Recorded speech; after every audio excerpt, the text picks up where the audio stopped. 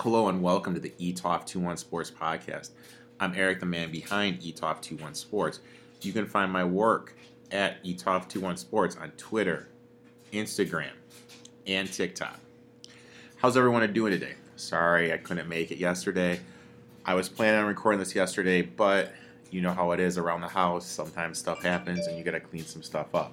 Had a little dishwasher leakage, had to fix that, had to mop up the floor, got into horse racing, and I started up the season on my old ass Xbox NCAA 10, trying to build up Vanderbilt, played a game, boom, next thing I know the day's gone. Are you guys excited? We actually have sports coming back today. The UFC is hosting card 249, and as promised, I have plays I'll be giving out.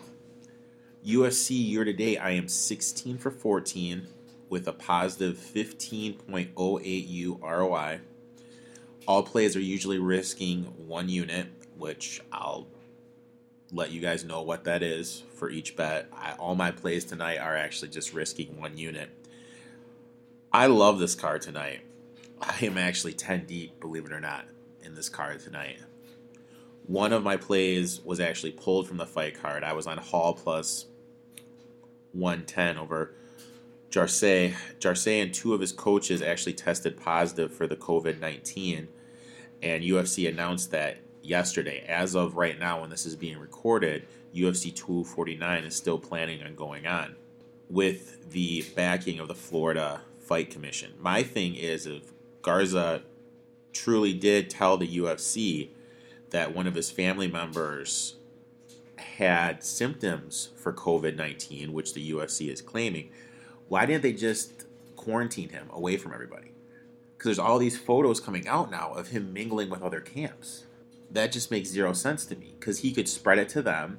And if the UFC goes and people come back and everyone starts testing that was on the card, that's going to delay the start of sports coming back. And I really don't think that people are grasping that. And I know Dana White isn't grasping that. All Dana White cares about is that paycheck. That's all he cares about. And there's going to be a lot of UFC fights coming out. I mean, I think we got 3 in 10 days. He committed to 3 fights in the Jacksonville area. He's going to knock out those. And then he's going to have all the international fights in the Fight Island. But before they go to Fight Island, he thinks that the place in Nevada is going to be opened up. He's going to shift everything back to Nevada. And he's just going to start pumping out fights. He's going to produce so much per year for ESPN, and that's what he's trying to do. He's trying to live up to that contract. Because I know Dana's got a little bit bad blood after ESPN told him, hey, pull the card that they're going to host back in April. Okay, anyway, enough with that. I know you guys are probably here to hear my fight picks. Let's jump into the card. Play 1, Mitchell by decision plus 160. Risking 1 unit to win 1.6 units. Mitchell has yet to face someone he couldn't scrap his way through. Mitchell has a good defensive skill set, and plus he has a great understanding of distance, so I don't think he's going to be chasing Rosa. Mitchell is more consistent in his offense, plus he's less likely to try to fight off his back. I think this is going to be a competitive fight, but in terms of offensive and defensive skill, I do favor Mitchell. I just don't think he'll be able to finish Rosa inside the distance, but I do think he'll win by judge's decision. The next play is Watterson plus 130, risking 1 unit to win 1.3 units. With this being such a weird event, you really don't know how much these fighters have been training and who they've been training with. Have they been able to get a full camp? Because as everyone is going through, it's way different training at your own place as opposed to going to a gym. With that being said, I haven't been a big fan of Esparza's cardio the last couple of fights. I give Watterson the edge in the stand-up game, and I am banking that Watterson will be able to keep the fight off the ground, and Esparza's cardio will come into play later on in the fight. Next play, Oleinik plus 258. Yes, you guys heard that right. It seems like I am the only one that is giving Oleinik the plug here. Oleinik is fighting for his family. I read how him winning this fight, he wouldn't have to worry about things for 10 months. At the end of the day, nothing motivates us as people more than the people we love and money. And that is why Oleinik is taking this fight. And I wish there was some X's and O's breakdown I could give everybody for why I'm taking Oleinik. But as soon as I read that he is fighting for money to provide for his family for 10 months, that is why I'm taking Oleinik plus 258, risking 1 unit to win 2.58 units. Next, we're going to be going Cowboy plus 127. So we're going to be risking 1 unit to win 1.27 units. Yes, I know that Cowboy is on a 3-game losing streak and got embarrassed by McGregor last time out. But in my eyes, Pettis has looked more worn down as a fighter and hasn't really impressed me in his last 4 fights. Cowboy's last 3 fights have been against top guys. Cowboy is definitely going to be taking a step down in the level of competition. He's got a place to work out at his ranch where he has been. He just needs to be able to protect against those Pettis body kicks, which he should be able to do. I'd like to see him press forward, and I give Cowboy the advantage on the ground. So I would love to see him take the fight to the ground. But after Cowboy getting embarrassed by McGregor and Pettis not looking too hot, I'm going to go with Cowboy here. De Castro plus 175, risking 1 unit to win 1.75 units. First of all, let me say Hardy is a piece of shit for what he did to that poor lady. And Dana White is a piece of shit for hiring Hardy. I'll keep saying this, and if you don't feel that way, then you're a piece of shit too. Anyway, from Hardy, I haven't seen anything from him where I say, hey, this guy's an MMA prospect going anywhere. I mean, if you just look at his fights, I haven't been that impressed with him at all. I know that De Castro is giving up some size, but he is a good boxer, and if he can prevent Hardy from just bum rushing him and hammering punching him, I think Hardy's cardio will gas, and De Castro will just be able to outpunch him and be able to get an ugly win here. Qatar by decision plus 130, risking 1 unit to win 1.3 units. Stephens missed weight, so his isolation camp must not have gone that well. I see Qatar frustrating Stephens over 3 rounds. Qatar is a better technical fighter and won't let Stephens wrestle him to the ground. I see Qatar dominating the first 2 rounds, Stephens making the 3rd round interesting like he always does, but Qatar winning by a 3rd round decision. By now, everyone knows you can't throw hands with Big Francis and his 83-inch reach. Rosenstruck has a jab, plus he won't get suckered into swinging wildly that past opponents of Francis have. Rosenstruck will be able to use his kickboxing, and I think he's really going to be able to frustrate Francis, and the jab will keep him at bay, and he's not going to swing hands. He'll keep the spacing. And Francis's fights never really ever lasted that long, so once we get late in the 2nd round, we're really going to have something here. So I'm taking Rosenstruck plus 230, risking 1 unit to win 2.3, and I'm actually going to take the over 1.5 rounds plus 122, risking 1 unit to win 1.22 units. Next fight, I'm biting. I'm taking Cruz plus 200, risking 1 unit to win 2 units. Look, I know Cruz is coming off a big layoff. Cruz is adamant he doesn't believe in ring rust, and this is going to be a tough fight for him. But Henry Cejudo, I think Cruz is going to be able to keep him at bay, and this is the best wrestler that he's going to face in a while. And I think this is prime for an upset. Like, I know Cejudo is an Olympic gold medalist with wrestling and has looked impressive. I just don't trust him in this matchup. For the range and the space, I think Cruz is going to be able to take that and take advantage. I don't think he's going to allow Cejudo to get him to the ground. So I'm calling for the upset here. I'm taking Cruz plus the 200. Shocking the world. Coming back. And if he wins this, I mean, come on. Hall of Famer, no doubt. I mean, he already is, but just put him in now. And the last fight, I'm taking Justin plus 170. The thing is Tony tends to get hit hard and often to start the fight, and Justin just comes out guns blazing. So I think Justin's going to be able to take advantage early in the fight, and I think he's going to win it within the first 2 rounds. If this fight goes 3 rounds or later, then I obviously give the advantage to Tony because he's going to be able to adjust. But I just think when you look at what Tony does and what Justin does, how Tony tends to get hurt early in fights and Justin tends to take it to his opponents earlier in fights, I'll give the advantage to Justin. So I'm taking Justin plus 170. Again, risking only 1 unit to win 1.7 units. So there, I miscounted. I'm actually only 9 plays deep. So, we got 9 plays on the board, a little deeper in the UFC card than I usually go to, but I really love this fight card. Hopefully it still goes. Like I said, there was the COVID-19 scare.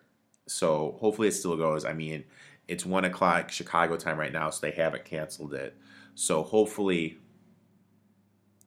they won't. So because I'm looking forward to it.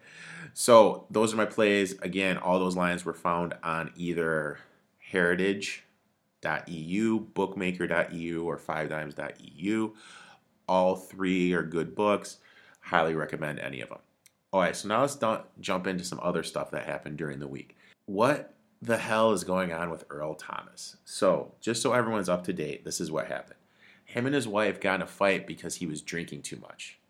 He called his brother. His brother came and picked him up. Then his wife tried calling him. He wasn't picking up. So she opened up his Snapchat account because she had his password. When she opened up his Snapchat account, she saw a video of him banging another chick. She got pissed, got Earl's gun, took out the magazine because she just wanted to teach him a lesson. But there was a bullet in the chamber. Called up a couple of her friends. They used the Snapchat location to figure out where he was, went to where he was, and bum rushed in, put a gun to his head. Now keep in mind, she thought there was no bullets in the gun, but there was one. Oh yeah, and the best part I forgot, when she bum rushed in, Earl and his brother were both naked, having sex with 3 different women. Now, I'm close with my brother. Don't get me, probably my best friend. Him and I talk every day. But I would not have a orgy with my brother. And in fact, I probably wouldn't have an orgy at all because that's just not my scene. I'm a one-woman type of dude. But anyway, then Earl knocks the gun away and he starts running around and she starts chasing him and the cops came. Do you have any idea how much we almost had a Steve McNair situation where a girl shot McNair? It would be like that where Earl's wife shot him. Earl Thomas is lucky to be alive today. I mean, that just blows my mind. That could have been devastating. Devastating. So, I mean, let's just keep our Snapchat location private. B, think and see if the woman is blowing up your cell, pick up the fucking cell phone. It's not that hard. And the other thing that happened this week was the NFL released their schedule for teams. So ESPN announced they were going to have this big 3-hour special. I was like, hey, you know what? I'll give it a try.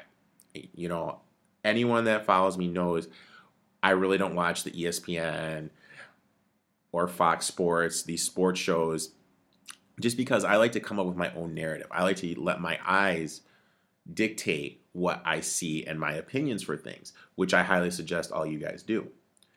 So I usually don't watch this stuff, NFL Countdown, Get Up, The Herd, whatever, First Take, whatever it's called. So anyway, I turn it on, and Wingo looked like he was drunk, and he was slurring words, messing up stuff. And then they go to Ryan Clark, and I always thought Ryan Clark was the guy from Ballers. I'm not going to lie. I always thought Ryan Clark was the character on Ballers.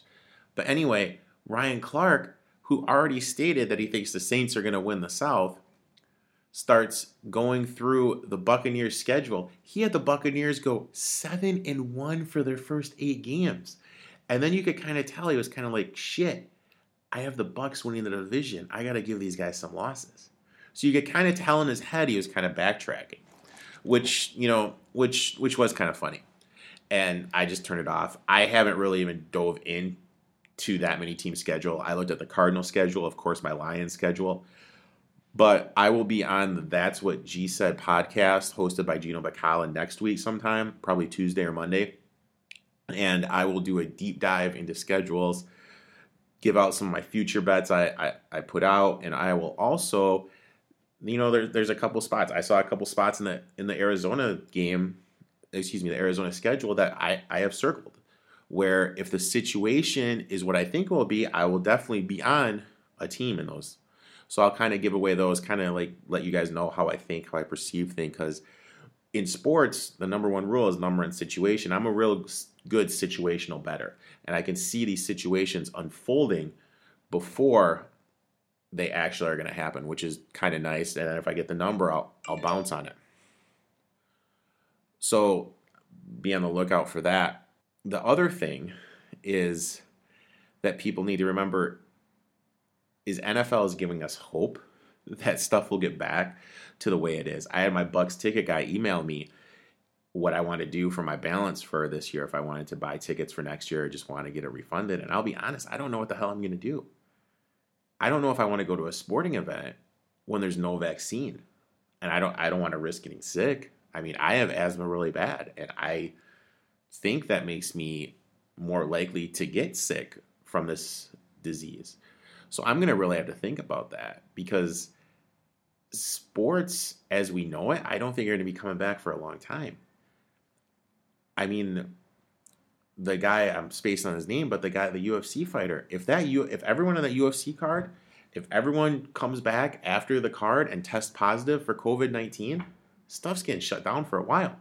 If MLB starts up and one of those guys tests positive and a whole team gets it, stuff's getting shut down for a while. So I really don't think people are seeing the big picture here on sports and how everything could just blow up. And I mean, if that does blow up and there's no college football this year, people don't realize if there's no college football, college athletics is done. College sports, colleges are already starting to eliminate sports. And if there's no college football, there's no money. All those teams already lost the NCAA money.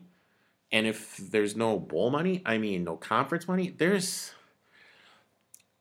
a lot of pressure on UFC and MLB to be able to do this without having the disease spread. Just something to think about.